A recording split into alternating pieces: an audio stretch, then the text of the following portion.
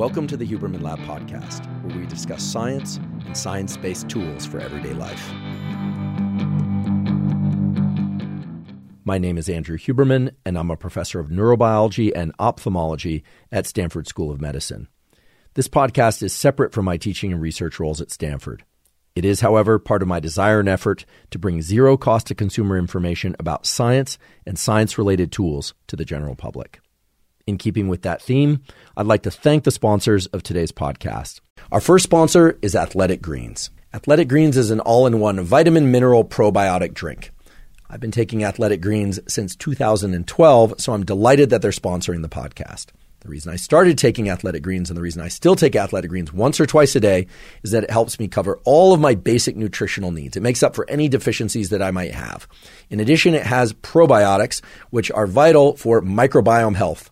I've done a couple of episodes now on the so-called gut microbiome and the ways in which the microbiome interacts with your immune system, with your brain to regulate mood, and essentially with every biological system relevant to health throughout your brain and body. With Athletic Greens, I get the vitamins I need, the minerals I need, and the probiotics to support my microbiome. If you'd like to try Athletic Greens, you can go to athleticgreens.com/Huberman and claim a special offer. They'll give you 5 free travel packs, plus a year's supply of vitamin D3 K2. There are a ton of data now showing that vitamin D3 is essential for various aspects of our brain and body health. Even if we're getting a lot of sunshine, many of us are still deficient in vitamin D3. And K2 is also important because it regulates things like cardiovascular function, calcium in the body, and so on. Again, go to athleticgreens.com/Huberman to claim the special offer of the 5 free travel packs and the year supply of vitamin D3 K2. Today's episode is also brought to us by Element. Element is an electrolyte drink that has everything you need and nothing you don't. That means the exact ratios of electrolytes are in Element, and those are sodium, magnesium, and potassium, but it has no sugar. I've talked many times before on this podcast about the key role of hydration and electrolytes for nerve cell function, neuron function, as well as the function of all the cells and all the tissues and organ systems of the body. If we have sodium, magnesium, and potassium present in the proper ratios, all of those cells function properly and all our bodily systems can be optimized. If the electrolytes are not present and if hydration is low, we simply can't think as well as we would otherwise. Our mood is off, hormone systems go off, our ability to get into physical action, to engage in endurance and strength and all sorts of other things is diminished. So with Element, you can make sure that you're staying on top of your hydration and that you're getting the proper ratios of electrolytes. If you'd like to try Element, you can go to drinkelement, that's lmnt.com/Huberman, and you'll get a free Element sample pack with your purchase. They're all delicious. So again, if you want to try Element, you can go to lmnt.com/Huberman. Today's episode is also brought to us by Waking Up. Waking Up is a meditation app that includes hundreds of meditation programs, mindfulness trainings, yoga nidra sessions, and NSDR, non-sleep deep rest protocols. I started using the Waking Up app a few years ago because even though I've been doing regular meditation since my teens, and I started doing yoga nidra about a decade ago, my dad mentioned to me that he had found an app, turned out to be the Waking Up app, which could teach you meditations of different durations and that had a lot of different types of meditations to place the brain and body into different states, and that he liked it very much. So I gave the Waking Up app a try, and I too found it to be extremely useful because sometimes I only have a few minutes to meditate, other times I have longer to meditate, and indeed I love the fact that I can explore different types of meditation to bring about different levels of understanding about consciousness, but also to place my brain and body into lots of different kinds of states depending on which meditation I do. I also love that the Waking Up app has lots of different types of yoga nidra sessions.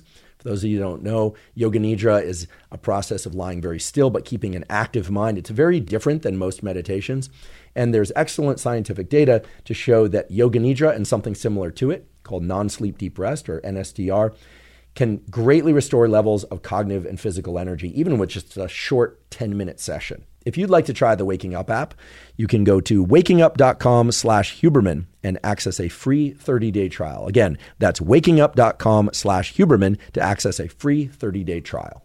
This month, we're talking all about the science of emotions and tools related to the science of emotions.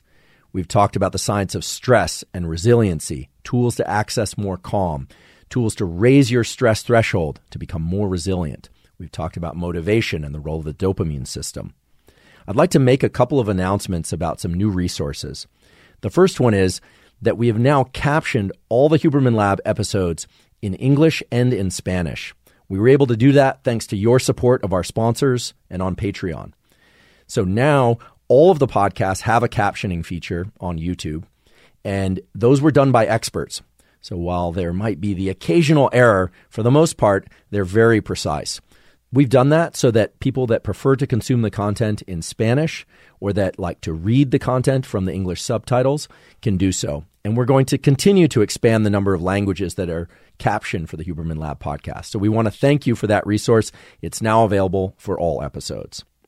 In addition, in previous episodes, I've talked about NSDR, or non-sleep deep rest. NSDRs come in a variety of different forms. There's self-hypnosis. I've pointed you to some resources for that previously. There's Yoga Nidra.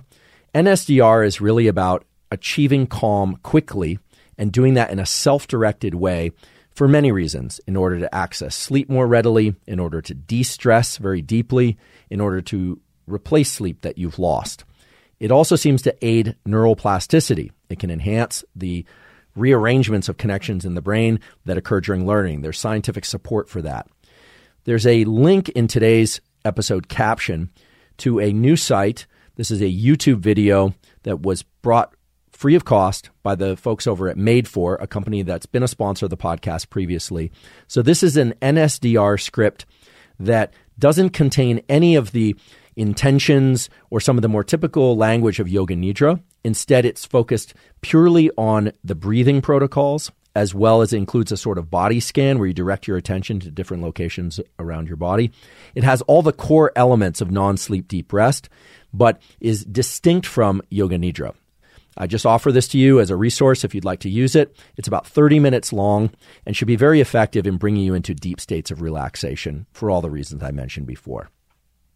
So let's talk about emotions. Emotions are a fascinating and vital aspect of our life experience. It's fair to say that emotions make up most of what we think of as our experience of life. Even the things we do, our behaviors, and the places we go and the people we end up encountering in our life, all of that really funnels into our emotional perception of what those things mean, whether or not they made us happy or sad or depressed or lonely or were awe-inspiring. Now, one thing that is absolutely true is that everyone's perception of emotion is slightly different, meaning your idea of happy is very likely different than my idea of what a state of happiness is. And we know this also for color vision, for instance. Even though the cells in your eye and my eye that perceive the color red are identical right down to the genes that they express, we can be certain, based on experimental evidence and what are called psychophysical studies, that your idea of the most intense red is going to be very different than my idea of the most intense red if we were given a selection of 10 different reds and asked which one is most intense, which one looks most red. And that seems crazy. You would think that something as simple as color would be universal, and yet it's not. And so we need to agree at the outset that emotions are complicated, and yet they are tractable. They can be understood. And today we're going to talk about a lot of tools to understand what emotions are, for you to understand what your emotional states mean and what they don't mean. And in doing that, that will allow you to place value on whether or not you should hold an emotional state as true or not true, whether or not it has meaning or it doesn't, as well as whether or not the emotions of others are important to you in a given context. We're going to talk a lot about development. In fact, we're going to center a lot of our discussion today around infancy and puberty. We're also going to talk about tools for enhancing one's emotional range and for navigating difficult emotional situations. I'm not a clinical psychologist. I'm not a therapist, but I do have some background in psychology. And today, I'm going to be drawing from the psychology greats, not me, but from the greats of psychology who studied emotion, who studied emotional development, and linking that to the neuroscience of emotion, because nowadays we understand a lot about the chemicals and the hormones and the neural circuits in the brain and body that underlie emotion. So while there's no one single universally true theory of emotion, at the intersection of many of the existing theories, there are really some ground truths. So today we're going to visit those ground truths. We're going to talk about the tools that emerge from them, and we're going to talk about some absolutely wild and wacky experiments that people are doing out there right now that I don't necessarily recommend you do, of inhaling different types of hormones and trying to get attached more quickly. You're actually going to do some experiential stuff today if you like. There's some things that you can do in real time while listening to the podcast in order to tap into some of the mechanisms that I'll be referring to. So today's going to be very interactive in a way that previous podcast episodes have not. If we want to understand emotions, we have to look at where emotions first develop. In fact, this is a critical central theme if you want to understand brain science and psychology. There's a rule in neuroanatomy. Because if you look at 50 different brains of humans, or you compare the brains of dogs and humans, there are a lot of differences. Certain things are the same, but certain things are different.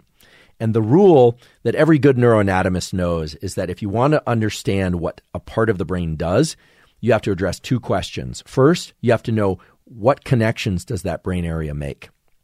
What is it connected to? Where does it get inputs from?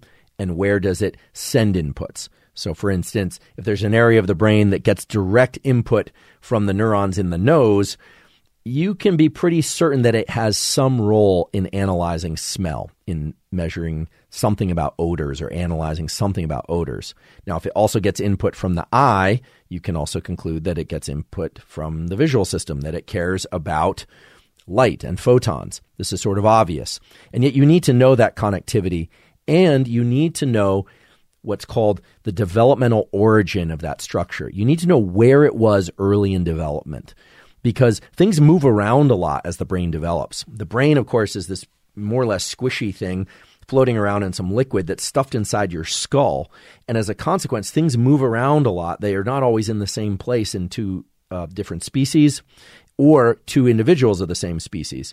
So you have to know where they started out, because where they started out informs what they do as well. And when we're talking about emotions, we cannot point to one area of the brain. We can't say that's the area of the brain that's responsible for emotions. There is this so-called limbic system that has been linked to emotions in various ways. We're going to talk about that today. But the limbic system is just one component of the inputs to create emotions. It's not the place for emotions. You can't go in and lesion one location in the brain and eliminate emotions entirely. It just doesn't work that way. So first of all, we have to ask, what are the circuits for emotion? What are the brain areas for emotion? And nowadays, there's a lot of debate about this. For years, it was thought that there might be circuits, meaning connections in the brain that generate the feeling of being happy, or circuits that generate the feeling of being sad, etc. That's been challenged. In fact, Lisa Feldman Barrett has been the person who's really challenged this head on and has very good evidence for the fact that such circuits probably don't exist. And yet, I think there's good evidence for circuits in the brain, such as limbic circuits and other circuits, that shift our overall states or our overall level of alertness or calmness, or whether or not they bias us toward viewing the outside world or paying more attention to what's going on inside our bodies.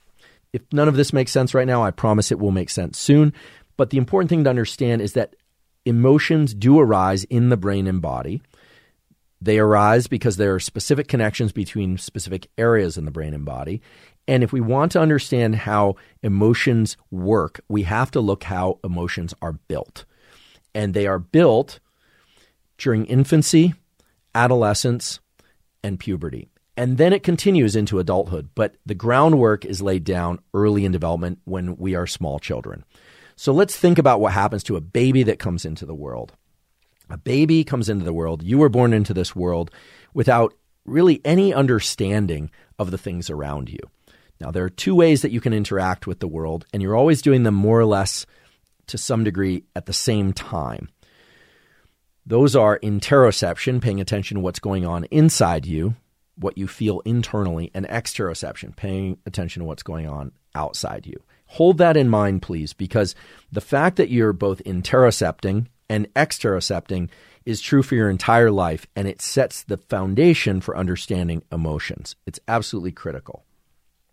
As an infant, you didn't have any knowledge of what you needed. You didn't understand hunger. You didn't understand toys when you first came into the world. You didn't understand cold or heat or any of that.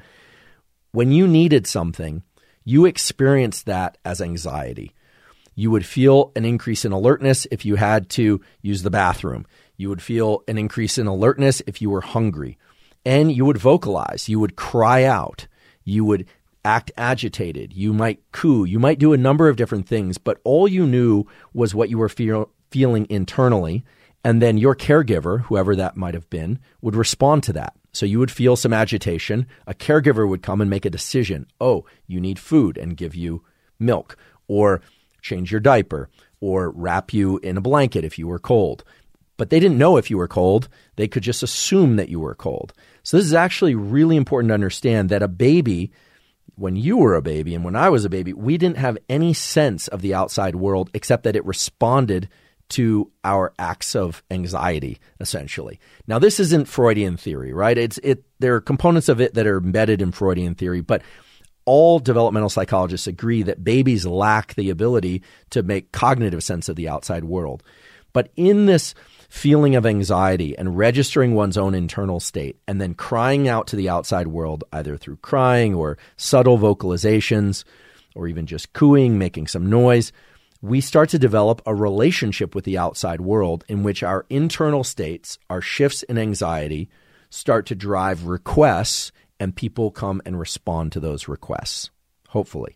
And the reason I say hopefully is that we've all heard, presumably, about these cases of neglect. There are a lot of cases where if you neglect a baby, you neglect an adolescent or a teenager, development doesn't go well. And we'll touch on some of those, but those are really extreme cases. They're sort of like the parallel to experiments that are often done in the laboratory with animals, where you've probably heard of these enriched environments where they'll give mice a bunch of toys and they'll give them some different foods every once in a while, and they'll house them together with other mice. And what you find is that the animals, they will say, oh, their brain is thicker and their neurons have more branches to them and all that. But that's really comparing deprivation with normalcy. What we want to center on today instead is what happens when things go well, and why things might not go well in certain circumstances is interesting, but to me, not as interesting as what healthy emotional development looks like. And if you haven't achieved healthy emotional development, what can be done as an intervention at later times in order to rescue that. So the baby, you as a baby, you're flopping around there in your crib, you're getting care where you need it and when you need it, presumably. And this gets to the basis of what emotions are about, which are emotions are really about forming bonds and being able to predict things in the world. That's really what emotions are about. Whether or not the baby feels angry or happy or sad, we don't know. We can guess, but we don't know. In fact, most of the time, we don't even know how we feel, let alone how other people feel. And that's true for adults. So if I ask you how you feel right now, I don't know that you could tell me in any kind of rich language that I would say, oh, I really understand. If you said you were very, very depressed or very, very happy, I'd have some sense because of how extreme that is, but I don't know that I would really know. And I don't think you know how I feel right now either. I could be furious right now, or I could be very happy. You don't have any idea. Now, of course, we have these things called expressions. Our pupils dilate. There are various cues of how people feel. We're going to talk about those cues, but you really don't know. And at this point, I actually just want to pause and mention a really interesting tool that is trying to address this question of what are emotions and what do they consist of, that you can use if you like. This is an app. I didn't develop it. I don't have any relationship to them, but the app was developed by people at Yale, by groups at Yale who do research, and it's called Mood Meter, and it's actually quite interesting. I think it's either free or it's 99 cents. Again, no business relationship to them, but what they're trying to do is put more nuance, more subtlety on our words and our language for emotions, and be able to allow you to predict how you're going to feel in the future. And it's actually quite interesting. I'm on the app right now, and I know you can't see this, but it's called Mood Meter, and you can find it on Apple or Android. And you go into it, and it asks you, it says to me, "Hi, Andrew, how are you right now?" And I click the little tab that says "I feel," and I can either pick high energy and unpleasant, high energy and pleasant, low energy, unpleasant, or low energy, pleasant. And I would say right now, I feel high energy, pleasant. So I just revealed to you how I feel. So I click on that, and then it gives you a gallery of colors, and you just move your finger to the location where you think it matches most. And as you do that, little words pop up. I know some people are looking at this or listening to this on audio only. So say motivated, cheerful, inspired. I would say I'm feeling right now cheerful. So you click that, and then you just go to the next window, and it just says, "What are you doing?" And this feels like play to me, but I'm going to call it work. And then that's it. And then what it does is it basically starts to collect data on you. You're giving it information, and it starts to link that to other features that you allow it access to if you like. And it starts helping you be able to predict how you're going to feel at different times a day. It's actually quite accurate in certain ways, quite interesting. And it points to a couple really interesting features, which is that we don't really have enough language to describe all the emotional states. And yet there's some core truths to what makes up an emotion. And I want to review that twice during today's podcast, because this can really help people, kids and adults, understand better what they're feeling and why, and when best to engage in certain activities, and thankfully when best to avoid certain activities too. So the way this works is the following. You need to ask yourself at any point, you could do this right now if you like, what's your level of autonomic arousal? Autonomic arousal is just the continuum, the range of alert to calm. So if you're in a panic right now, you are like 10 out of 10 on the arousal scale. If you're asleep, you're probably not comprehending what I'm saying, although maybe a little bit. But let's say you're very drowsy, you might be at a 1 or a 2. So you always have to ask, where are you on the arousal scale? And then there's this other axis, this other question, which is what we call valence. Now, valence is a value. Do you feel good or bad? I would say I feel pretty good right now. On a scale of 1 to 10, I'm like I feel like a 7. Got a good night's sleep last night. Had a good walk with Costello this morning. I'm fed. I'm hydrated. I feel good. So I'm like a 7. So I'm alert and I feel pretty good. And then there's a third thing, which is how much we are interocepting and how much we are exterocepting. All right. So how much our attention is focused internally on what we're feeling and how much it's focused externally. And this is always going to be in a dynamic balance. So for instance, if you're really, really stressed, oftentimes that puts you in a position to be really in touch with what's going on in your body. If you start having a lot of somatic, a lot of bodily sensations, like your heart is beating so fast that you can't ignore it, then you're really strongly interoceptive. But also sometimes you're really stressed because someone's stressing you out, or somebody sends you a text message or makes a comment about a YouTube thing you posted or something, and you're really triggered by it. That never happens to me, but if it does happen to you, then you're exterocepting. So there are these three things: how alert or sleepy you are, that's 1. How good or bad you feel, that's 2. And then whether or not most of your attention is directed outward or whether or not it's directed inward. And much of what we call emotions are made up by those 3 things. And so let's return now to development, but tuck that away and just kind of think about it. Alert versus asleep, good versus bad, and focused internally or focused externally. Because when I looked at the whole of all the theories of emotion that were out there, there were a lot of different components to them, but they all seem to center back to these same 3 features in some way or to some degree or another. And it can be very powerful to understand and look at your emotions through that lens. So let's return to the infant. There's the baby in the crib. It's mostly interocepting. As caregivers bring it what it needs, you hope, milk, diaper changes, etc., a warm blanket if it's cold, pull off the blanket when the baby's fussing and it's too warm, because babies get too warm also. It starts to exterocept. Excuse me, I misspoke. I want to be very clear. It starts to exterocept. The baby starts to look into the outside world and start making predictions. It starts wondering how much it needs to cry, or predicting, well, if I cry like a little bit, then mom comes over and I get my milk. Or if I cry a lot, mom doesn't come over and give me milk, so I need to really scream at the top of my head. Okay, so babies are starting to evaluate and do all this, but they're not doing it consciously. They're doing this strategically in order to relieve anxiety. And I won't propose that that's what we do into adulthood, but a lot of what we do in adulthood is when we feel something, we start exterocepting. Some people are much better at just sitting as a container and just interocepting and paying attention to what they're feeling internally.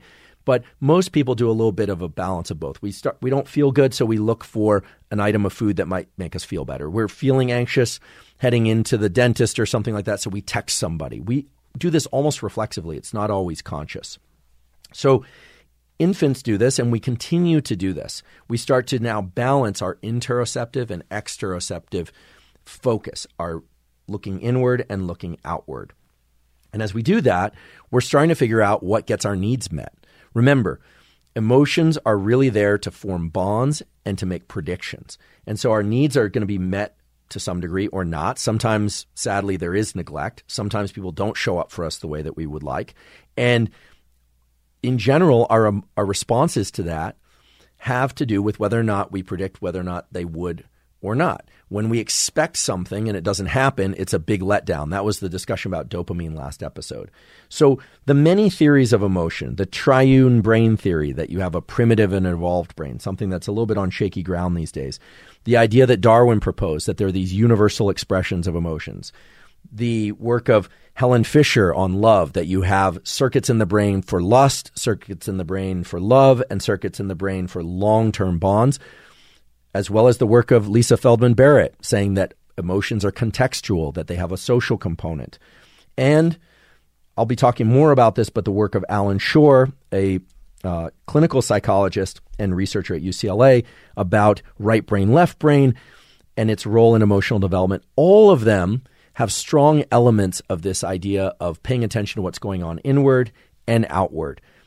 As a young creature, an infant and young toddler, you were mainly focused inward, and you started to understand what was going on outward as a way of predicting what would bring you relief, what would remove your anxiety. And that's where the fundamental rules of your experience, your emotional experience, were laid down. Now, I realize that's a lot of information, and it's somewhat of an academic talk, but there were two tools in there that I just want to highlight. One is the Mood Meter app. If you're interested in it, can give you some insight into the different kinds of nuance within emotions and allow you to actually predict emotional states. If you want to try that, you might find that interesting. The other one is this idea that there are three axes to emotion, three continuums that interact: the level of alertness and calmness, how good or bad you feel, and whether or not you're mainly focused inward or outward, because those are going to form a useful toolkit for the information going forward. So now let's talk about what kind of baby you were, because that actually informs your emotionality now. These are classic, they're actually famous experiments done by Bowlby and Ainsworth. Anyone that studied psychology or has taken a psychology class might have learned about this. This is this classic experiment of what was called the strange situation task, in which, and I'm describing it very coarsely here, I realize, but a mother and child come into the laboratory. Yes, this has now also been done with fathers. The baby and the mother or father play together for a bit, and then the mother leaves. The mother leaves for some period of time and then comes back. And the research is devoted to understanding the response of the child when the caretaker, the mother or the father, returns. Most all children, not every child, but most children will cry when their primary caretaker leaves. They don't like that. And there are good reasons for that. They've formed a bond and an attachment, and we will talk about some of the deeper chemical reasons for those bonds. However, the experiment is focused on the return of the caregiver, because Bowlby and Ainsworth and many of their scientific offspring and colleagues identified at least 4 patterns that babies display when their caretaker returns. And they grouped these into group A, B, C, D, so much so that the kids were referred to as A babies, B babies, C babies, or D babies. You may know which one you were, but the categories are really interesting. The first babies are the A babies. So these were kids that would get upset when their caretaker would leave, but when their caretaker would return, the infant would respond with happiness, with what looked like delight. They would go to the caretaker. They seemed happy. If they had been fussy before or sad, they felt relieved. These are referred to as secure attached kids. So they have a healthy response to separation, and they have a healthy response to re-engaging with the caretaker. The B babies, as they're called, were less likely to seek comfort from their caregiver when the caregiver would return. So they would sometimes continue to play with their toys, or They would they had an adult in the room while the parent was gone. They would stay with them.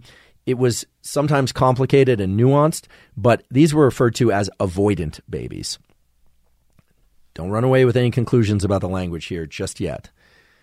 It's not clear that avoidant babies become avoidant adults, but bear with me. The C babies would respond to the return of the caregiver with acts of annoyance. They seemed kind of angry, right? So it wasn't that they ignored them. They seemed kind of angry. And those were referred to as ambivalent babies. Not to be confused with A babies. These are the C babies, were the ambivalent babies. So the infant's reaction to the returning caregiver were inconsistent. It seemed like they wanted to bond with them again, but that they seemed kind of annoyed. I think we've all felt this way before, even with people that we care very much about, especially people we care very much about. And then the third category, the D babies, were the disorganized babies. That's what they called them. They weren't disorganized in that they were messy. The child avoided interactions with everyone and acted fearful when the caregiver returned. And their behavior didn't really change whether or not the caregiver was there or not. And that fourth category was actually added rather late in the course of this research. I should mention these experiments have been repeated with a huge variety of different contexts. There was work done by Mary Main at UC Berkeley and many others looking at all sorts of variations on this theme. But over time, it made it clear that certain babies are able to feel secure upon re-engaging with their caregiver, and others don't, or they're confused about it. So we probably don't know whether or not you were an A, a B, or a C, D baby unless you were in these experiments and somehow you had that knowledge. But this work, this classic work, opened up a huge set of important questions that related to what is the reestablishment of the bond really about? I mean, what's actually being figured out here is not whether or not there are four categories of babies. That's interesting, but it presumably is more interesting to focus on what is it that defines a really good bond, a secure attachment or an insecure attachment or an avoidant attachment. And the four things are gaze, literally eye contact, and doesn't have to be direct beaming eye contact with no blinks like people have accused me of before. It can just be gaze that, people look at each other. You see couples, they look at each other. They don't always stare at each other long periods of time. Sometimes they do. Vocalizations, so what we say and how we say it. Affect or emotion, so the way that we express, crying, smiling, etc. And touch. Those four things. And you probably could add a fifth dimension once language and written language develops, which is written word. Exchange of letters, exchange of texts, exchange of things of that sort, emails, are another way in which people can bond. But gaze, vocalization, affect, and touch are really the core of this thing that we call social bonds and emotionality. Now, that's important. We know, for instance, that there are brain areas like the fusiform face area, which is deep in the brain, that is responsible for the processing of faces. Children's recognition of their parents' faces and voices is extremely accurate and strong. Likewise, parents' recognition of their child's vocalizations, not just voices, but cries, are remarkable. If you've ever had the experience of being at a party with somebody who has small children and you're talking to them and all of a sudden they hear something but you don't, it's as if they've got wolf hearing and all of a sudden they go running into the other room and indeed, the kid is like, I don't know, some kid is beating up their kid or their kid's beating up some other kid or the kid has injured themselves or feels emotionally injured. This perception of voice is, there's very good evidence to support the fact that we are tuned to the frequencies of voices and vocalizations of people that we care about. It's not just true in rodents and in birds and other mammals. It's definitely true in humans as well. And babies are very tuned in to the sound of their mother's voice. Even, while they're in the womb, there's this whole world of what's called motherese, which is the particular style of speech that mothers and other caretakers now we know use with children. So those are the core elements, right? How you look at somebody and how they look at you, what you say, what they say, what they seem to be feeling, and how that makes you feel. Smiles, frowns. If you know someone really well, you can read inflections in like even little subtle things like, they don't really believe me, or they're really excited by this, or now I know what they're thinking. That kind of processing, some people are better at it than others, but everyone's better at doing that with people that we recognize and know. In fact, couples come to know each other exceedingly well, so much so that it can both benefit and injure their relationship to constantly be making these perceptions. But there's a range. Some people are more tuned into this than others.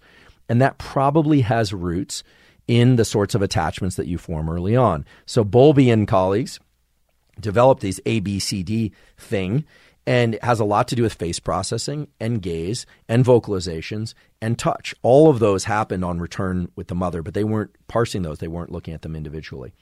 So this raises a really interesting question, which is, what is it when we feel something? Is it because of something that happened spontaneously in us? It's a memory, or it's something that we realized, we saw on the internet, or we got news about somebody. Nowadays people get so much information about the people they know, both the people they like and dislike, by way of viewing online activities, right? So they're exterocepting, and then it's impacting your internal state. And it's clear from most all of the theories of emotional health that an ability to recognize when your own internal state is being driven primarily by external events as important for being able to emotionally regulate, right? People who are constantly being yanked around by the external happenings in the world, you would say, are emotionally labile. They are not in control of their emotions. Even if they're calm all the time, if that calmness only arrives because they're in a placid environment, and then you put, a cracker in that environment and they freak out, well, then they're not really calm. They're calm insofar as there isn't something disturbing in the environment. So how much the outside environment disrupts your internal environment has everything to do with this balance of interoception and exteroception. And it very likely has roots in whether or not you were secure attached or insecure attached, disorganized or ambivalent as a baby.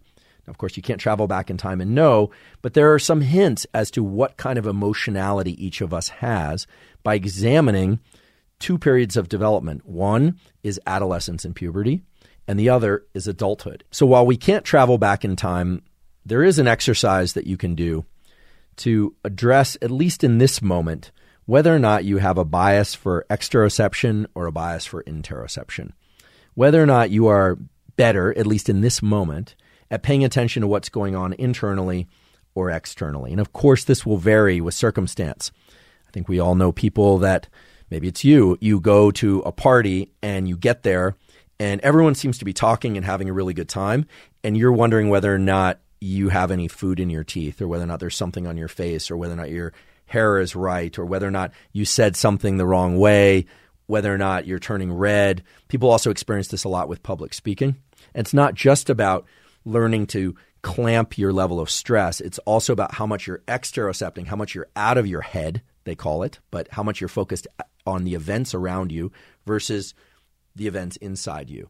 Actually, it's interesting when you talk to people who are very effective athletes, or they have very high stress, high consequence jobs, they talk about this notion of, getting out of your head. You only have so much attentional resource, and it can be split between two things. You'll see that in a moment.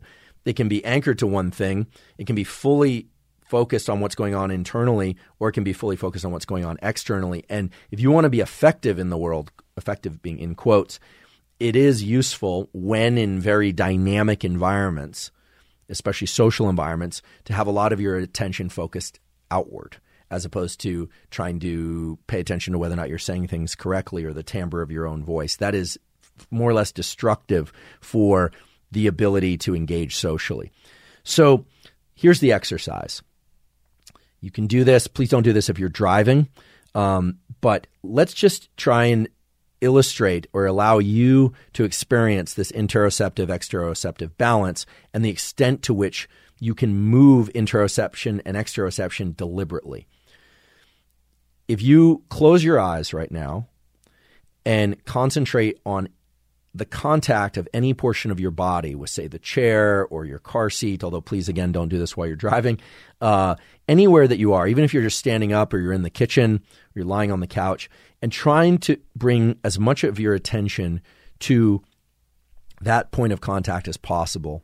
And then from there, you're going to move your attention even more deeply into, say, the sensation of what's going on in your gut. Are you full? Are you empty? Are you hungry? Are you not? Is your heart beating? At what rate? What's the cadence of your breathing? Basically bringing your focus and attention to everything at the surface of your skin and inward. So I'm going to do a rare thing on the Huberman Lab podcast. I'm going to introduce about 5 to 8 seconds of silence in order to allow you to do that a little bit.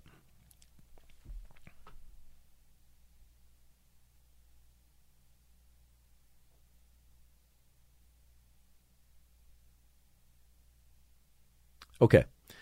Now, this is an exercise that you can continue afterward if you want to extend how long you do this. But now try and do something that for most people actually is a little bit harder, which is to purely exterocept. Put your eyes or your ears or both on anything in your immediate space. One thing. And I would restrict that thing to something small enough that at least in your field of view, it would occupy, 20% of your field of view. So it doesn't have to be a pinpoint unless the pin is right in front of you and you're holding it real close.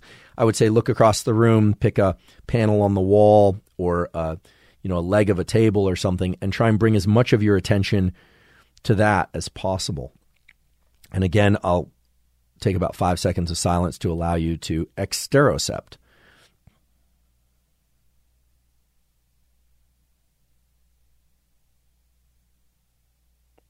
Okay, so what you probably found is that you were able to do that, but that some degree of interoception is maintained. It's hard to place 100% of your attention on something externally unless it's really exciting, really novel. If you've ever watched a really great movie, presumably you're exterocepting more than you're interocepting until something exciting happens and then you feel something. You're actually tethering your emotional experience to something external.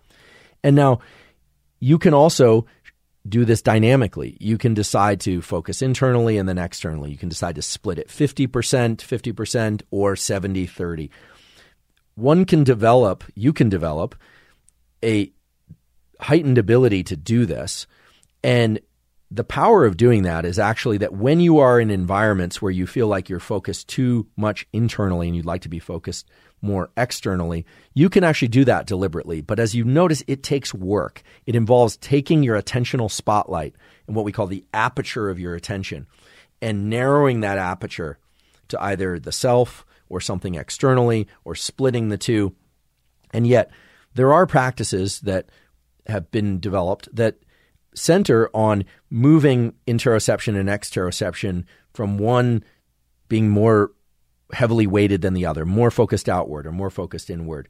And it's dynamic. And the circuits in the brain that underlie intero and exteroception aren't exactly known, but they are anchored in the areas of the brain that are involved in attention, like the frontal eye fields and areas that when you third person yourself, when you can see yourself doing something, like if you put your hand out in your environment and you focus on your hand, you know that that's your hand as opposed to some random object. There are areas of the brain that are involved in that, in recognizing location of self relative to the rest of your body. These exercises are really what are at the core of these development of emotional bonds, because as we mentioned before, these 4 things, the gaze, vocalization, touch, and affect, those are happening very dynamically. So if somebody winks at you, you're paying attention to their wink, but then you also notice how you feel. Then they might say something, then you might say something. This is very dynamic. So if it seems overwhelming to try and interocept and exterocept and then shift the balance, you do that all the time. Your brain and nervous system are fantastic at doing this. Now, some people have a very hard time breaking out of a very strongly interoceptive mode. Some people have a harder time breaking out of their exteroceptive mode. It's very interesting to note the extent to which we have biases in how interoceptive or exteroceptive we are. Remember those 3 axes that we talked about earlier. You have valence, good or bad. You have alertness, alert or calm, and you have interoceptive or exteroceptive bias, right? And it's going to differ across the day. It's going to differ across the lifetime. It's certainly going to differ according to whatever it is that you're engaged in. But early in development, you start off with this interoceptive bias.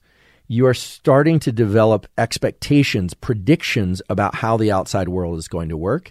And you are trying to figure out the reliability of outside events and people. And where things are reliable, when people are reliable, we are able to give up more of our interoception. There's literally trust that our interoceptive needs, our internal needs, will be met through bonds and actions of others. And this starts to veer toward the discussion about neglect and trauma. We are going to devote entire episodes, probably an entire month, to trauma and PTSD, but those have roots in what we're talking about now. And it's important to internalize and understand what we're talking about now in order to get the most out of those future conversations. So if all of this seems like a lot of information and very complicated, I just invite you to pay attention from time to time how much you happen to be interocepting or exterocepting, because emotions and the intensity of those emotions will grow or shrink depending on how much we're interocepting. If we are feeling extremely sad and there's an outside event that made us sad, chances are there's going to be a balance, but that the extreme grief, the extreme sadness is going to lead us to mostly interocept. Whereas when we're feeling extremely happy, the same is true. Something great happens in the world and we're just going to feel it. Most of our perception, most of our awareness is going to be on an internal state. So we are always tethered to the outside world to some degree or another. That was true when you were an infant, and it was true when you were an adolescent, and it's true as an adult.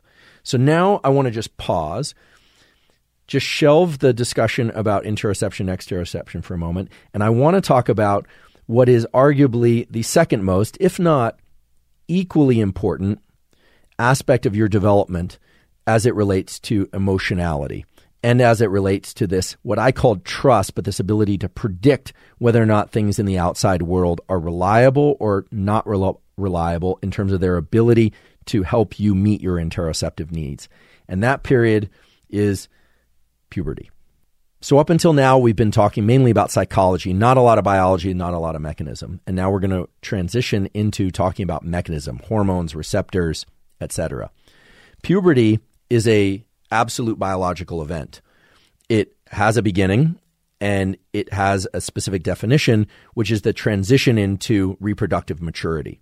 So there are a lot of hormonal changes. Yes, there are also a lot of brain changes. And most people don't realize it, but the brain changes occur first. The brain turns on the hormone systems that allow puberty to occur. Puberty is occurring earlier nowadays than it did in the past. The current numbers that I was able to find is that in females and girls, the transition is starting around age 10, whereas in boys, it's about age 12. That's going to differ by way of a number of different factors. Those are averages. So it depends on where you are in the world, depends on all sorts of things. One of the primary triggers for puberty is actually body fat. This is interesting. The peptide hormone, leptin, some people call it a peptide, some people call it a hormone, but it meets both definitions depending on how you look at it, is made by fat. So leptin had a lot of popularity in the 90s because it was discovered as being produced by fat, and it was seen in animal studies that it could promote leanness. It actually communicates to the brain that there's enough body fat in order to allow the metabolic factors and processes to occur to liberate more fat. This is why people have trouble losing that last 5 pounds. It's because leptin levels are very low. This was actually the basis for the whole cheat day refeed thing, that the idea was if you eat a lot for 1 day a week while dieting hard, that you can signal to the brain that there's enough leptin. I don't know if that's the reason or whether or not the cheat days just provided some psychological relief, probably both. But in any case, leptin is made by body fat, and when there's enough leptin, it signals the brain to trigger puberty. There was a paper published in the mid-90s in the journal Science, excellent journal, showing that leptin could be injected into younger females that would not have yet gone into puberty, and you could accelerate the onset of puberty with leptin. So the more body fat, the earlier puberty. That's true. Leptin is also involved in various growth effects in the body generally. And it's interesting, very obese children don't necessarily undergo puberty earlier. Sometimes they do, but they do tend to be larger boned. Their bones actually grow more quickly, and they tend to have higher bone density because leptin is also involved in bone density. The whole issue of onset of puberty also has some really interesting social effects. And I want to really highlight that most of these effects are so-called pheromone effects. Remember, a hormone is a substance secreted from one area of the body, travels and impacts tissues and cells elsewhere in the body. A pheromone is a chemical that's released by one member of a species that goes and acts on and impacts other members of that species or even other species. So, for instance, rodents are very good at detecting the urine and the scent markings of large carnivores that want to eat them. So that's a pheromonal interaction. Whether or not there are pheromonal effects in humans is very debated. I did a post on this on Instagram a little while ago about some pheromone effects that were reported in humans, and I had a couple of people come at me saying, look, it's never really been shown in humans that there's a pheromonal, what's called the vomeronasal organ. There's something called Jacobson's organ. It's rudimentary. Some people have it, some people don't. Very controversial. So I want to point out that human pheromone effects are controversial, although I think there's, in my opinion, there's ample evidence for them. Synchronization of menstrual cycles, for many people report, then people say there's some studies that show that it's not true. Then there have been some data showing very impressive pheromonal effects of female partners being able to detect the odor of their significant others on T-shirts that were washed several times, so they can't consciously perceive it, but they say, this one smells like them. This one smells like my partner. And indeed, the match was way above chance. So there does seem to be weak pheromonal effects, at least in my opinion, when I look at the data, but much more needs to be done. So one of the more interesting pheromone effects that impacts puberty, at least in animal models, is the so-called Vandenberg effect, which is if you take a pre-pubertal female, so a female that has not undergone sexual maturation, and you introduce a novel male that is not the father or a brother, not a sibling, she will undergo puberty almost immediately. So this is really striking. For years, this was thought not to occur in primate species, but there was a paper published last year in Current Biology, Cell Press Journal, excellent journal, showing that mandrills, a particular type of primate, they exhibit this Vandenberg effect. There are also all sorts of other pheromone effects. There's the most infamous one is called the Bruce effect, where the introduction of a novel male to a pregnant female animal causes spontaneous miscarriage. And that effect seems to be protected against by the presence of the father. So another, the interpretation of this, and I want to really highlight that these are animal studies, but the way this works is that if a pregnant female is in the company of the male that impregnated her, then her young are protected by his scent presence or his pheromone presence. But if he's gone and a novel male shows up, there's a tendency for her to spontaneously miscarry and essentially for the fetus to be lost. Now, whether or not this occurs in humans is still very controversial, but nonetheless, these pheromone effects exist. And that one is called the Bruce effect, named after Hilda Bruce, who is the scientist that discovered it. The one that's relevant to the puberty discussion is the Vandenberg effect, which I mentioned a few minutes ago, which is a novel male showing up. It has to be a sexually competent male, so he has to have already passed through puberty, and his presence triggers activation of puberty in a female that otherwise would have remained prepubertal for longer. Again, whether or not this happens in humans, unclear. Well, what can we be sure about when we think about puberty? Puberty is triggered by a number of different factors. There are changes in GABA expression in the brain, an inhibitory transmitter. One of the more interesting molecules that triggers puberty in all individuals is something called kisspeptin, K-I-S-S-P-E-P-T-I-N, kisspeptin. Kisspeptin is made by the brain, and it stimulates large amounts of a different hormone called GnRH, gonadotropin-releasing hormone, to be released. Gonadotropin-releasing hormone then causes the release of another hormone called luteinizing hormone, or LH, which travels in the bloodstream and stimulates the ovaries of females to produce estrogen and the testes of males to produce testosterone.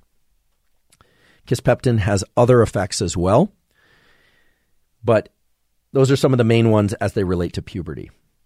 Now, this is interesting because at this point, the testes in males start churning out tons of testosterone in order to trigger the development of secondary sexual characteristics, body hair and all the others, deepening of voice, etc.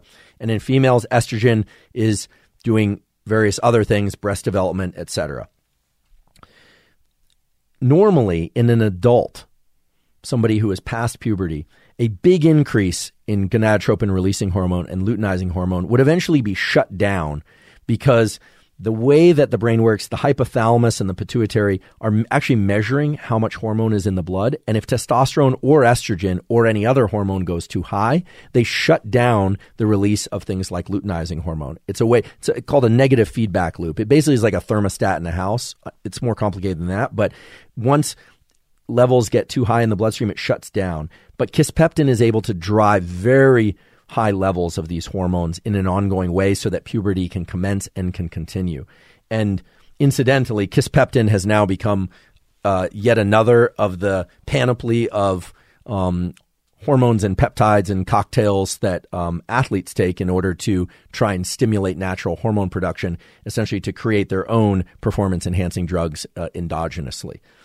No judgment there, but that's a fact. There's a lot of kisspeptin use. I'm truly not suggesting anyone do this, but people are buying and injecting kisspeptin for the specific reason that even past puberty can stimulate the large increases in things like estrogen, large increases in testosterone and things of that sort. Has a number of psychological effects too, seems to have big effects on libido, etc. All these things, of course, are subject to feedback loops.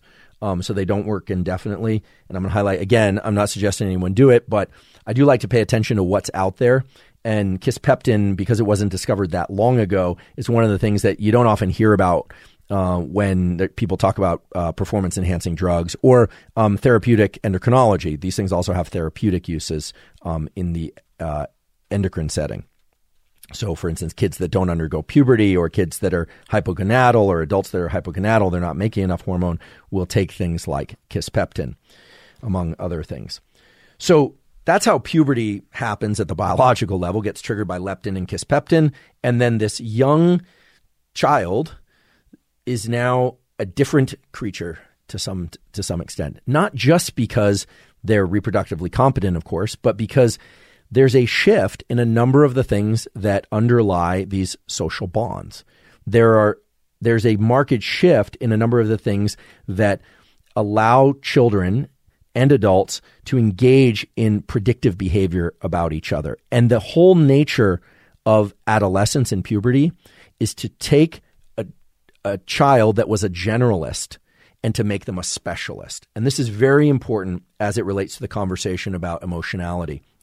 But it's important in terms of all aspects of brain function and in terms of learning and in terms of who each and every one of us will and has become.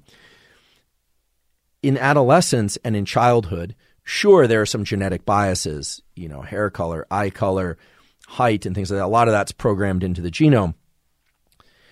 There are other genetic biases too, of course, that we inherit. But it's in adolescence and puberty that we go from essentially being somewhat good at a bunch of things or somewhat poor at a bunch of things to becoming very good at a few things and very poor at a lot of other things. And that's because of the relationship to puberty and neuroplasticity. This ability to change the brain in response to experience is starting to taper off such that by our early 20s, it's harder to achieve. Now, the transition from generalist to specialist is one aspect of adolescence and puberty, but the other is the formation of social and emotional bonds. And most of what consumes the minds and waking hours of adolescents and children who have gone through puberty and going through puberty is questions about how they relate to social structures, who they can rely on, and how they can make reliable predictions in the world now that they have more agency, that they are physically changed.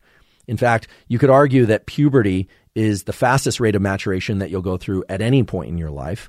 It's the largest change that you'll go through at any point in your life in terms of who you are, because your biology is fundamentally changed at the level of your brain and your bodily organs, all your organs, from the skin inward. So I want to visit a little bit of the research about some of the core needs that occur during puberty and adolescence, not just for parents or for the people that might be in puberty and adolescence, but also so that people can reflect on which of these sort of boxes were checked off for them as they approached emotional maturity.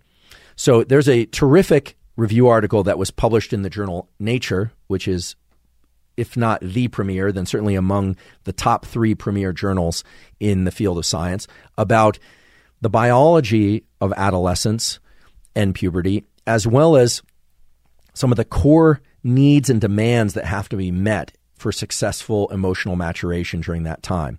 We will provide a link to that, but I just want to highlight a few of the things that they place in the final table. I don't want to go through all the results right now because you could do that on your own if you like.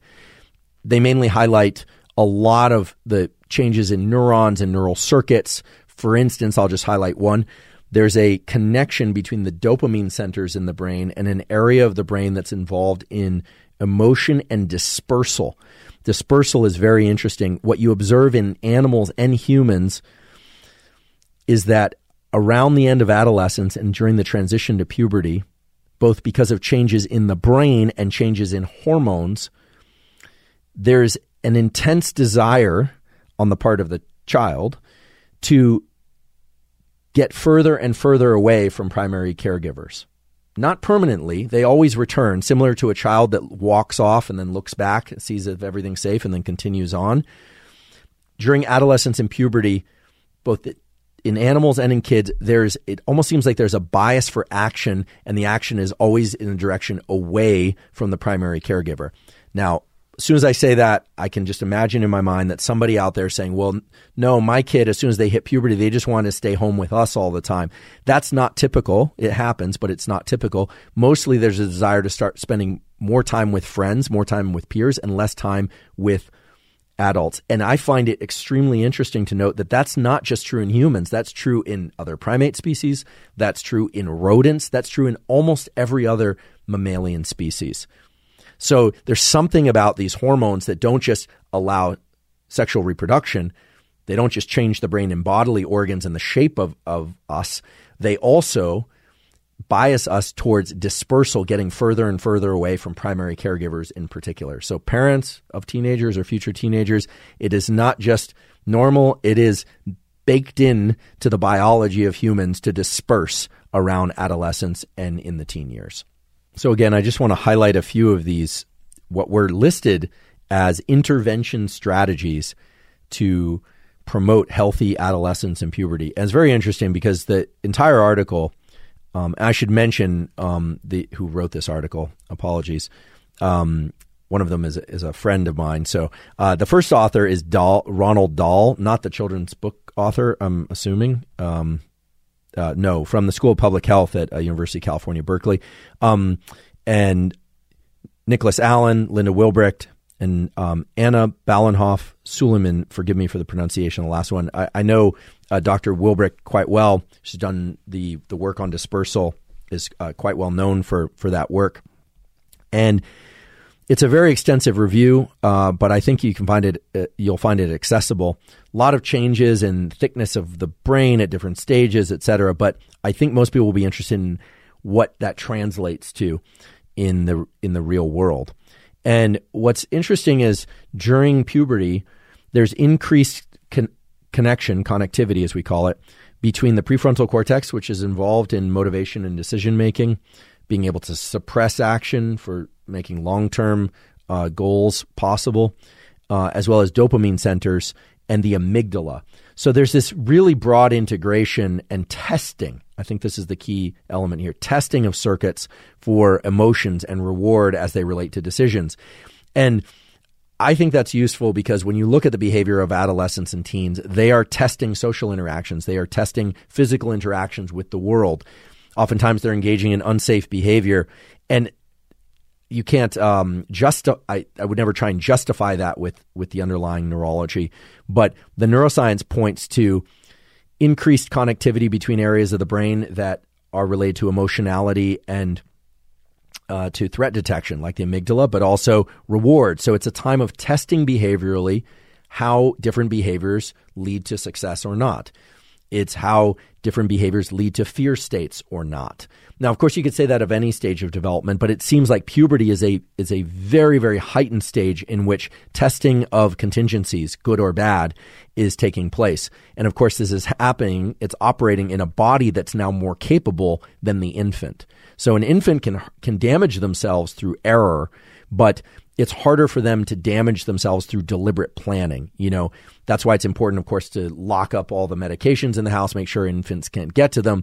But it's not likely that the infant is going to devise an extremely diabolical plan to get into the cabinet to get a certain substance, whereas a teenager might, right?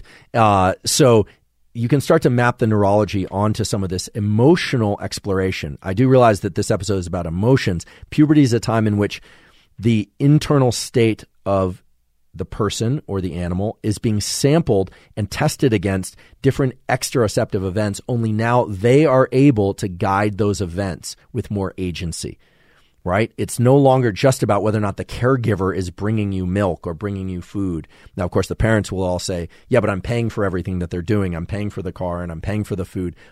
True, but the biology doesn't care about the source. The child or the adolescent is now able, the teen really, is able to now sample many, many more exteroceptive events through behavior. So some of these recommendations are interesting. The theory is that one of the motivations is to learn to mitigate the risk of famine and malnutrition. As teenagers get older, they start questioning whether or not their parents are everything they thought they were, whether or not they're the greatest thing that ever was, or the worst thing that ever was, perhaps, including whether or not they will be able to provide them resources. So they test whether or not they can actually feed themselves, whether or not they can support themselves. Although rarely, certainly it happens, but rarely are they really taking care of themselves, although some teens are forced to take care of themselves, of course, because parents and other caretakers aren't available. The recommendations that map to the biology include there's been a big push for later start times in schools to match their shifts in circadian rhythms and the need for extended sleep, something we talked about during the sleep episodes, to insist on sleep interventions for youth who are at increased risk for mental health problems. Almost every mental health issue is supported by getting regular quality sleep of sufficient duration. Sufficient duration is going to vary from person to person. Leveraging different kinds of social relationships that reinforce positive behavior. This is starting to sound like kind of a boilerplate stuff. And yet, really the goal is during puberty to encourage as many safe forms of interaction that allow children, teens really, and adolescents, I keep calling them children, but what I mean are children going through puberty, that allow them to test this thing of autonomy so that they can start to make good assessments about their exteroceptive events that they are selecting and how those make them feel internally. So they're essentially doing a buffet. The buffet has now broadened to not just include the events and experiences that their parents and other caretakers bring them, but they can now expand the buffet into things that they can provide themselves. And so adolescence and puberty is really seen as the period of development in which one self-samples for these two elements that we talked about at the beginning, which are how do I form bonds and how do I make predictions about what will make me feel good at a level of interoception. Some of that might sound a little transactional, that all we're trying to do is figure out how we can bond with people so we can get what we need, so we can feel how we need. I think that's true to some extent. Of course, there's a richer, more abstract aspect to relationships too, which are, in relationships you can access things you couldn't do before. You can cooperate. There's things like teamwork. You can do all sorts of things. But in terms of the biology, it's clear that there's this stage of development where more autonomy, more physical capability is triggered by these hormone changes in the brain and these peptide changes in the brain and body. And that nonetheless brings us back to the exact same model that we started with in infancy of alert or calm, feel good or feel bad, primarily exterocepting, primarily interocepting. So I keep going back to this. I'm sort of like a repeating record on that because the same core algorithm, the same core function is at play throughout the lifespan. And that's a useful framework, in my opinion, because it allows you to sort through all the data and information that's out there about, well, this area, the stria terminalis is active, or the basolateral amygdala is active, or gray matter thickening, or this hormone or that hormone, and return to a kind of kernel of certainly not exhaustive truth. It doesn't cover all aspects of emotionality, but at least establishes some groundwork from which you can start to evaluate how different behaviors might or might not make sense, how certain emotional responses might or might not make sense, regardless of the age of the person or the organism. A discussion about emotions would not be complete without talking about the right brain, left brain stuff. And this is a very interesting aspect of sociology, psychology, and neuroscience. There's a theory of emotional development that I find particularly interesting, which is from Alan Shore at UCLA, that talks about how most of our testing of bonds and relationships is this seesawing back and forth between very dopaminergic, so driven by dopamine, or serotonergic, driven by serotonin states. And this starts with infant and mother, or infant and father. I talked a little bit about this in the previous episode, but just to remind you, or for anyone that didn't hear about it, that during development, healthy emotional development clearly begins with an ability for the caretaker and child to be in calm, peaceful, soothing, touch-oriented, eye-gazing type of behaviors. Those really drive serotonin, the endogenous opioid system, oxytocin, things that are very calming and are centered around pleasure with the here and now, as well as excited states of what we're going to do next. There's actually a kind of characteristic sign of the dopaminergic interaction where both caretaker and child are wide-eyed, the pupils dilate. That's a signature of arousal. They get really excited. Oftentimes the baby will look away if it gets really excited. Those are signatures of dopamine release in the body. And in adolescence, these same things carry forward, where their good bonds are achieved through hanging around, watching TV, just kind of being, or playing video games, or texting together, or talking, whatever it is that the soothing local activity happens to be, as well as adventure and things that are exciting. So it could be sports, it could be shopping, it could be summer adventure, it could be the next big thing. And so this kind of seesawing back and forth between the different reward systems seems to be the basis from which healthy emotional bonds are created. And I invite anyone who's interested in this to look up some of Dr. Shore's work.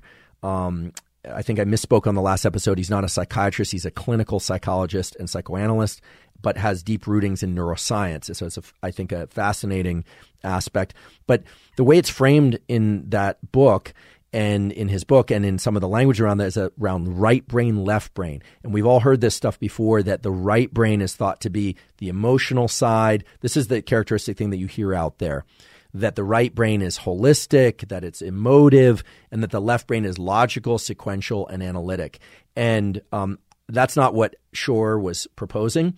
There are some right brain, left brain differences, but the idea that the right brain is synthetic, holistic, and emotive, and that the left brain is logical, sequential, and analytic is false.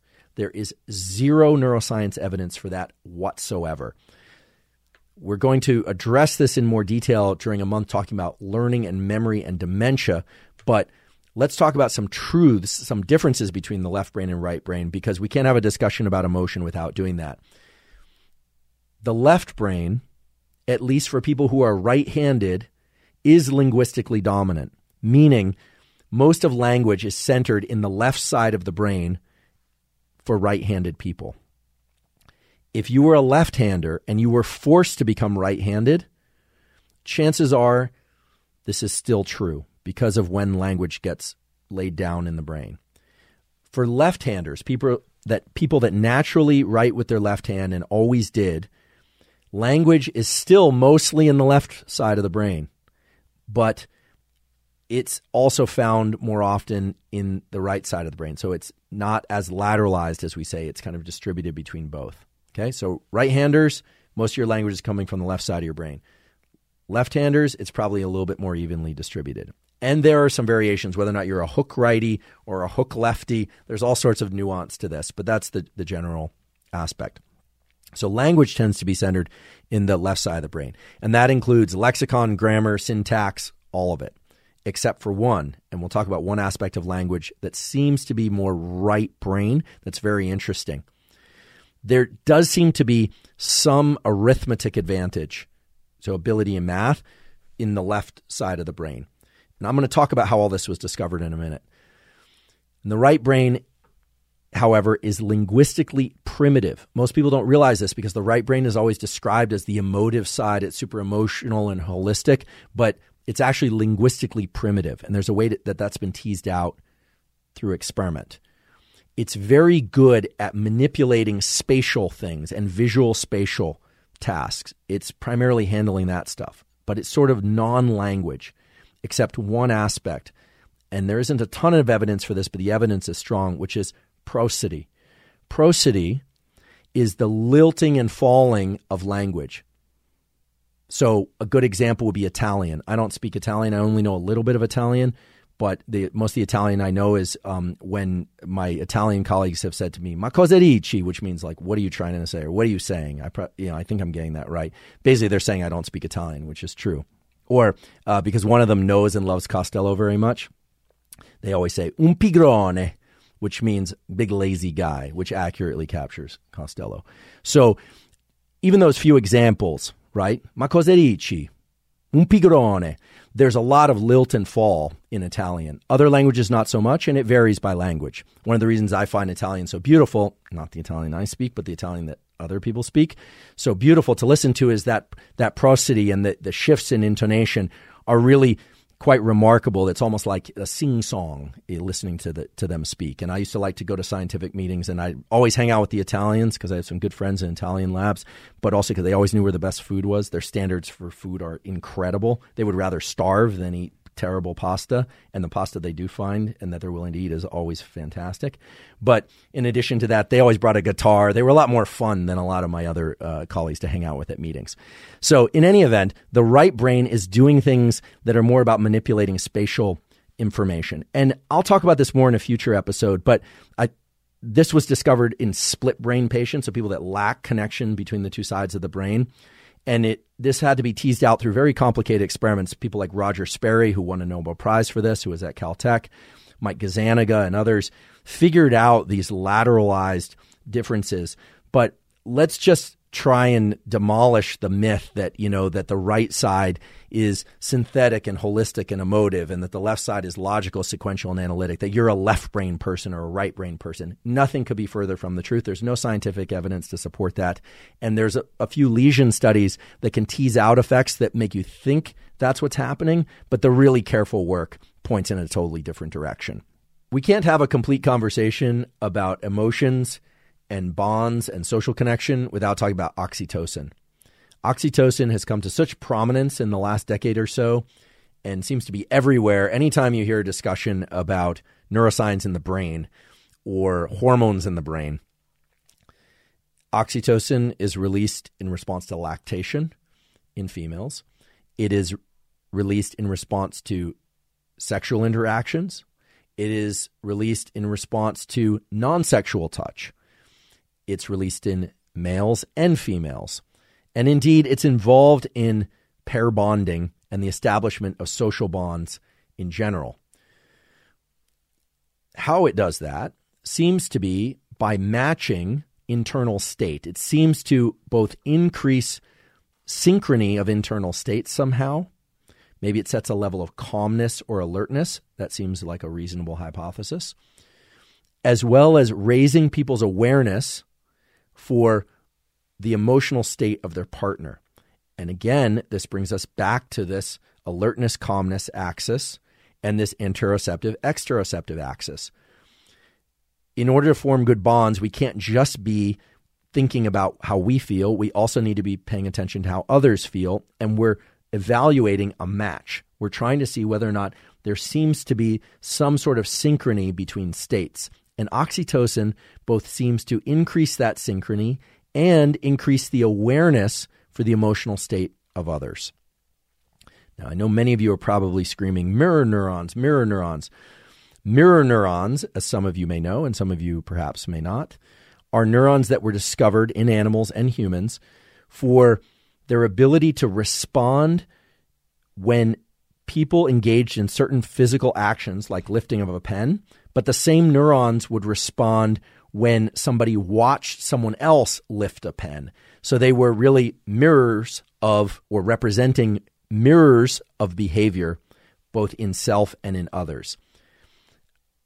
Mirror neurons are very controversial. There are many neuroscientists who I respect a lot who don't think they exist because they look at the data and the data, at least in their mind, were overinterpreted in the realm of empathy and in assigning value to the emotional states of others. And when I look at the literature, my opinion is that indeed there are neurons in the brain that clearly represent the actions of others, but it's not clear that they're wired into the emotion and empathy system in any direct way. And I think the growing consensus is that mirror neurons, while the name is terrific, is and it's so catchy and encompasses so much of what you would love for it to encompass, but that the data don't really support that. But this is controversial, and I'm perfectly happy to get experts on here that could debate it better than I could. There are, however, neurons in the brain that were discovered by my colleague Karen Harouche at Stanford when she was working in Noam Ziv's lab that clearly point to the fact that primate species are making assumptions and are trying to predict the behavior of other members of their species. It's an experiment I don't have time to go into in real detail. We should probably just get Karen on here. For those of you that are familiar with the prisoner's dilemma, which is really a model of cooperation, you can either cooperate or one member of a given interaction can cooperate and the other one won't, or you can both not cooperate. There are ways in which you can solve this so-called prisoner's dilemma by looking at previous behavior and making predictions about the likely next behavior that the other individual will engage in. And there do seem to be neurons that are doing these sorts of predictions or computations. And I'll go into this in more detail in the future.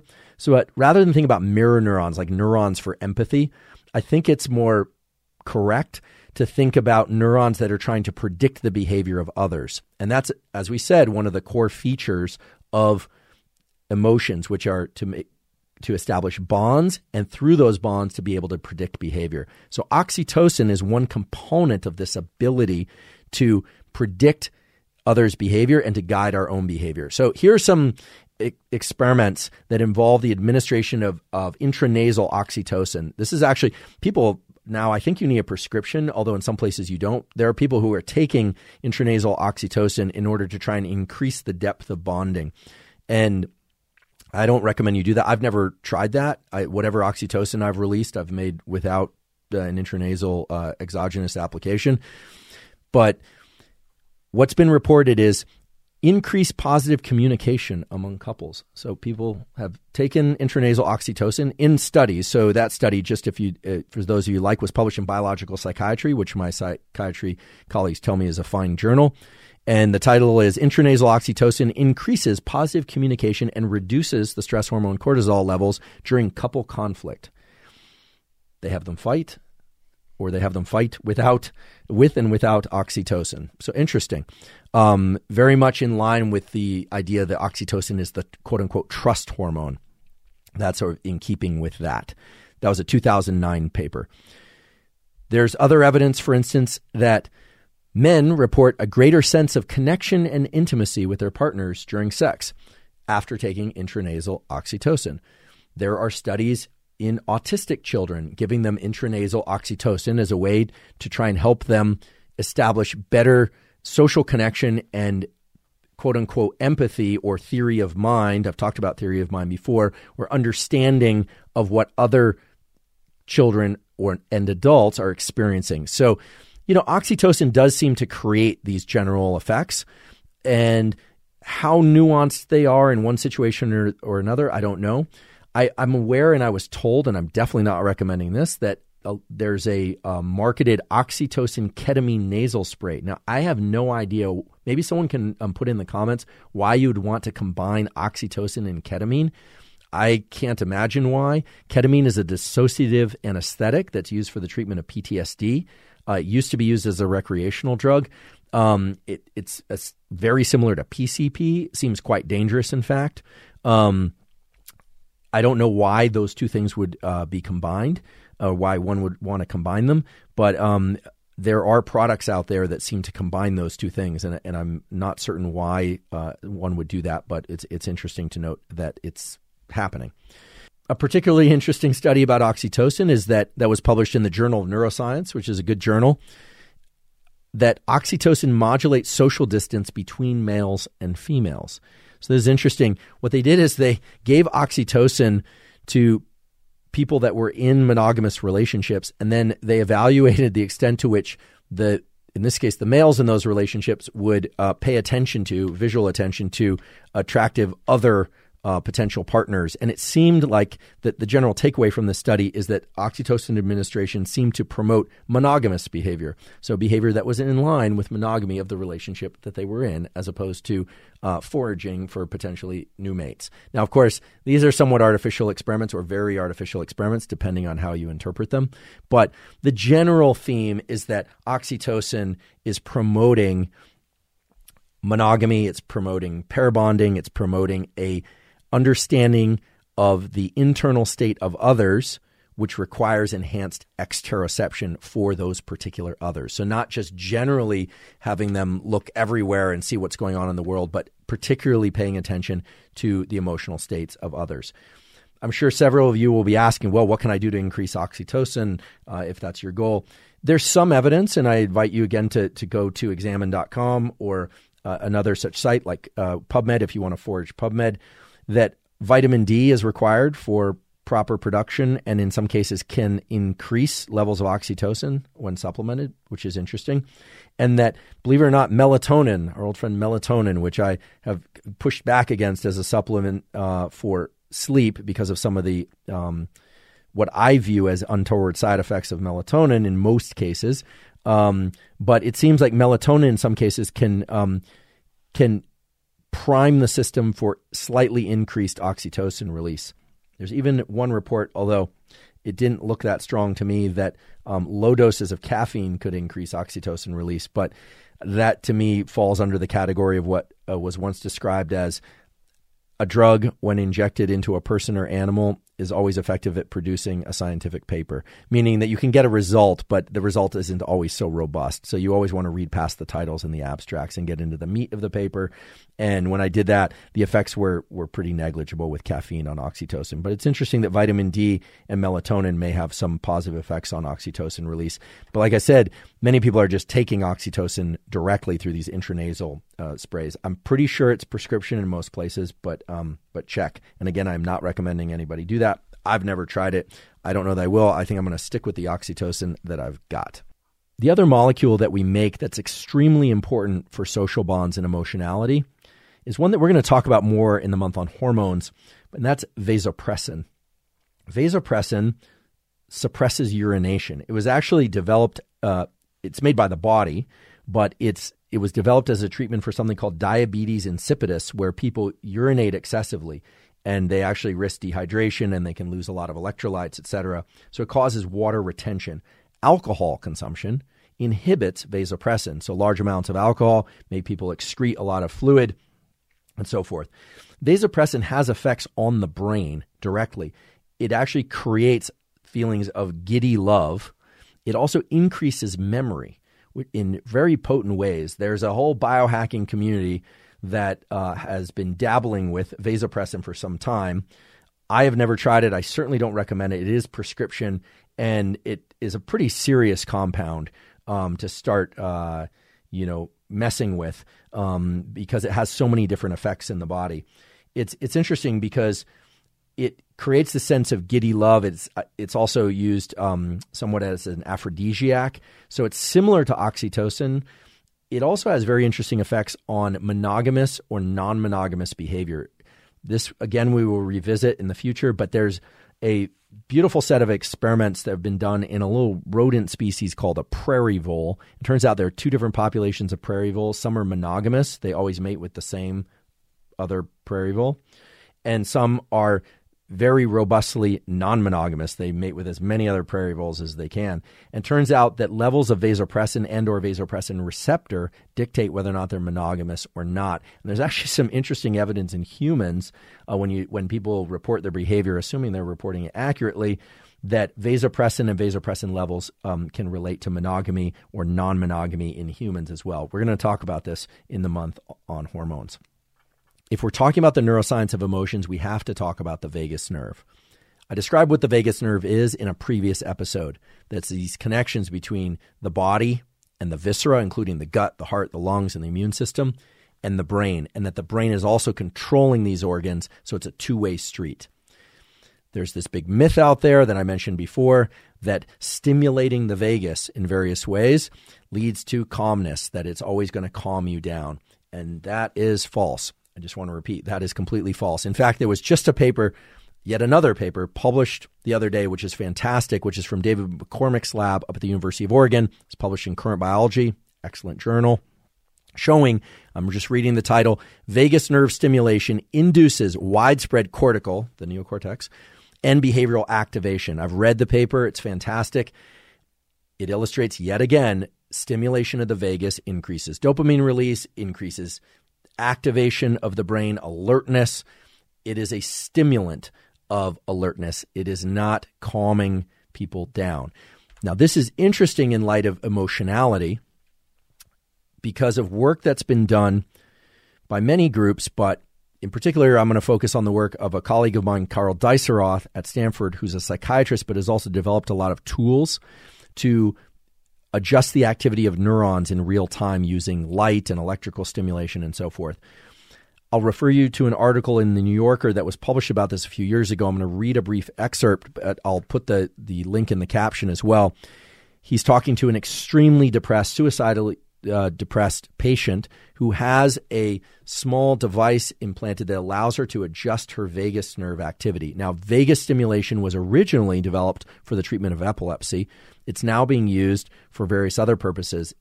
Vagus stimulation can even increase plasticity, it seems. So again, increasing activity of the vagus increases alertness.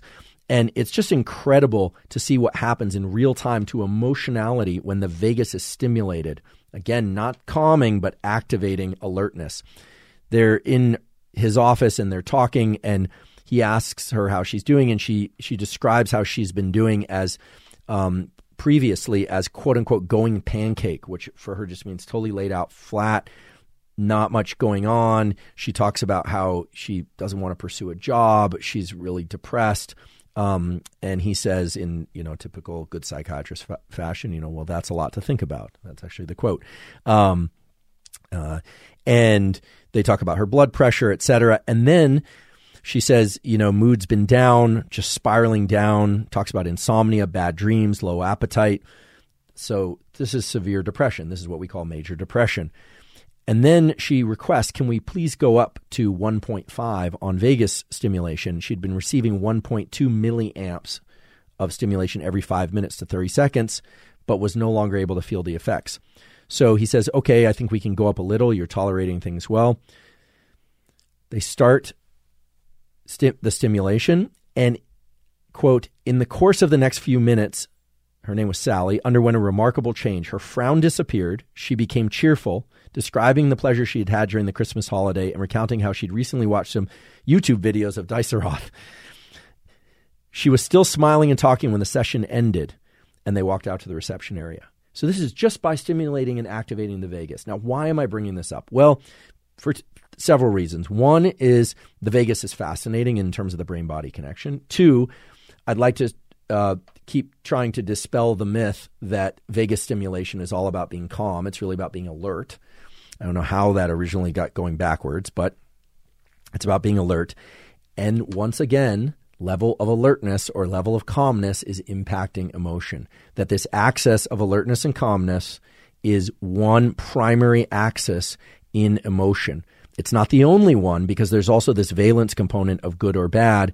And those two aren't the only ones because there's also this component of interoceptive, exteroceptive that we talked about earlier. And there will be others too. Again, it's not exhaustive. But I find it fascinating, and it really brings us back to where we started, which is what are the core elements of emotion and what can you do about them? And before we close up today, I just want to make sure that even though I've mentioned some tools, I talked about the Mood Meter app, I talked about oxytocin and some of the things that impact oxytocin, I talked about some of the ways that you can conceptualize emotions. This business of how you conceptualize emotions is really the most powerful tool you can ever have in terms of understanding and regulating your emotional state. If you're willing to try and wrap your head around it. I realize it's not the simplest thing to do, but rather than think of emotions as just these labels, happy, sad, awe, depressed, thinking about emotions, as elements of the brain and body that encompass levels of alertness, that include a dynamic with the outside world and your perception of your internal state, and starting to really think about emotions in a structured way can not only allow you to understand some of the pathology of when, you might feel depressed or anxious or others are depressed and anxious, but also to develop a richer emotional experience to anything. Now, of course, I don't expect that as you're out there interacting with friends and you're watching TV and experiencing life that you should be parsing every bit of your experience in some sort of reductionist and mechanistic way. That's not the goal here. But for those of you that are practitioners, teachers of any kind, for those of you that are kids, for those of you that are trying to understand what your emotional life and your consciousness, dare I say the word, really consists of, I do believe that these are fundamental elements that are well supported by the science across a variety of researchers doing things from a variety of different perspectives, and some of whom agree with one another and some of whom don't. So I offer it to you as a source of knowledge from which you can start to think about your emotional life differently, I hope, as well as others, in a way that builds more richness into that experience, not that detracts from it. One last point as it relates to that. Many of you have asked me about psychedelic therapies that are now emerging, things like psilocybin and MDMA. We are, of course, going to dive into that topic deeply. We have an expert guest coming on to discuss that topic. Those compounds clearly affect the aspects of emotionality that we were talking about today: calmness, alertness, valence, good or bad, interoceptive, exteroceptive positioning. And so rather than just do a kind of cursory exploration of those compounds and what the therapeutic and scientific community is thinking about them and how they function, I think it's more important to embed that framework in our thinking so that when we address psychedelics and we address other sorts of therapies, cognitive behavioral therapy, different types of emotive therapies that relate to individuals and couples, etc., that we are able to think about them with some sort of structure and rigor rather than just talk about them as a bunch of chemicals that produce these amazing experiences that people need to tell you about. Because if there's one truth, it seems that psychedelics seem to promote activity of storytelling about psychedelic experience. But that itself is not really what the therapeutic community and the academic and communities are interested in. They're interested in trying to understand the universal truths, the universal biological shifts and psychological shifts that occur in the clinical use of those compounds. And so we're going to hold off for now, but we will get to them. Once again, we've covered an enormous amount of material today. It's really the equivalent of 2, if not 3, university lectures in one podcast episode. I want to thank those of you that have supported the podcast and point to ways in which all of you can support the podcast. Many of these are cost-free. The first is to please subscribe on YouTube, and as well to hit the notifications button so that when we release new videos, which typically is every Monday for the full-length episodes, but we also now have short clips, that you'll be notified.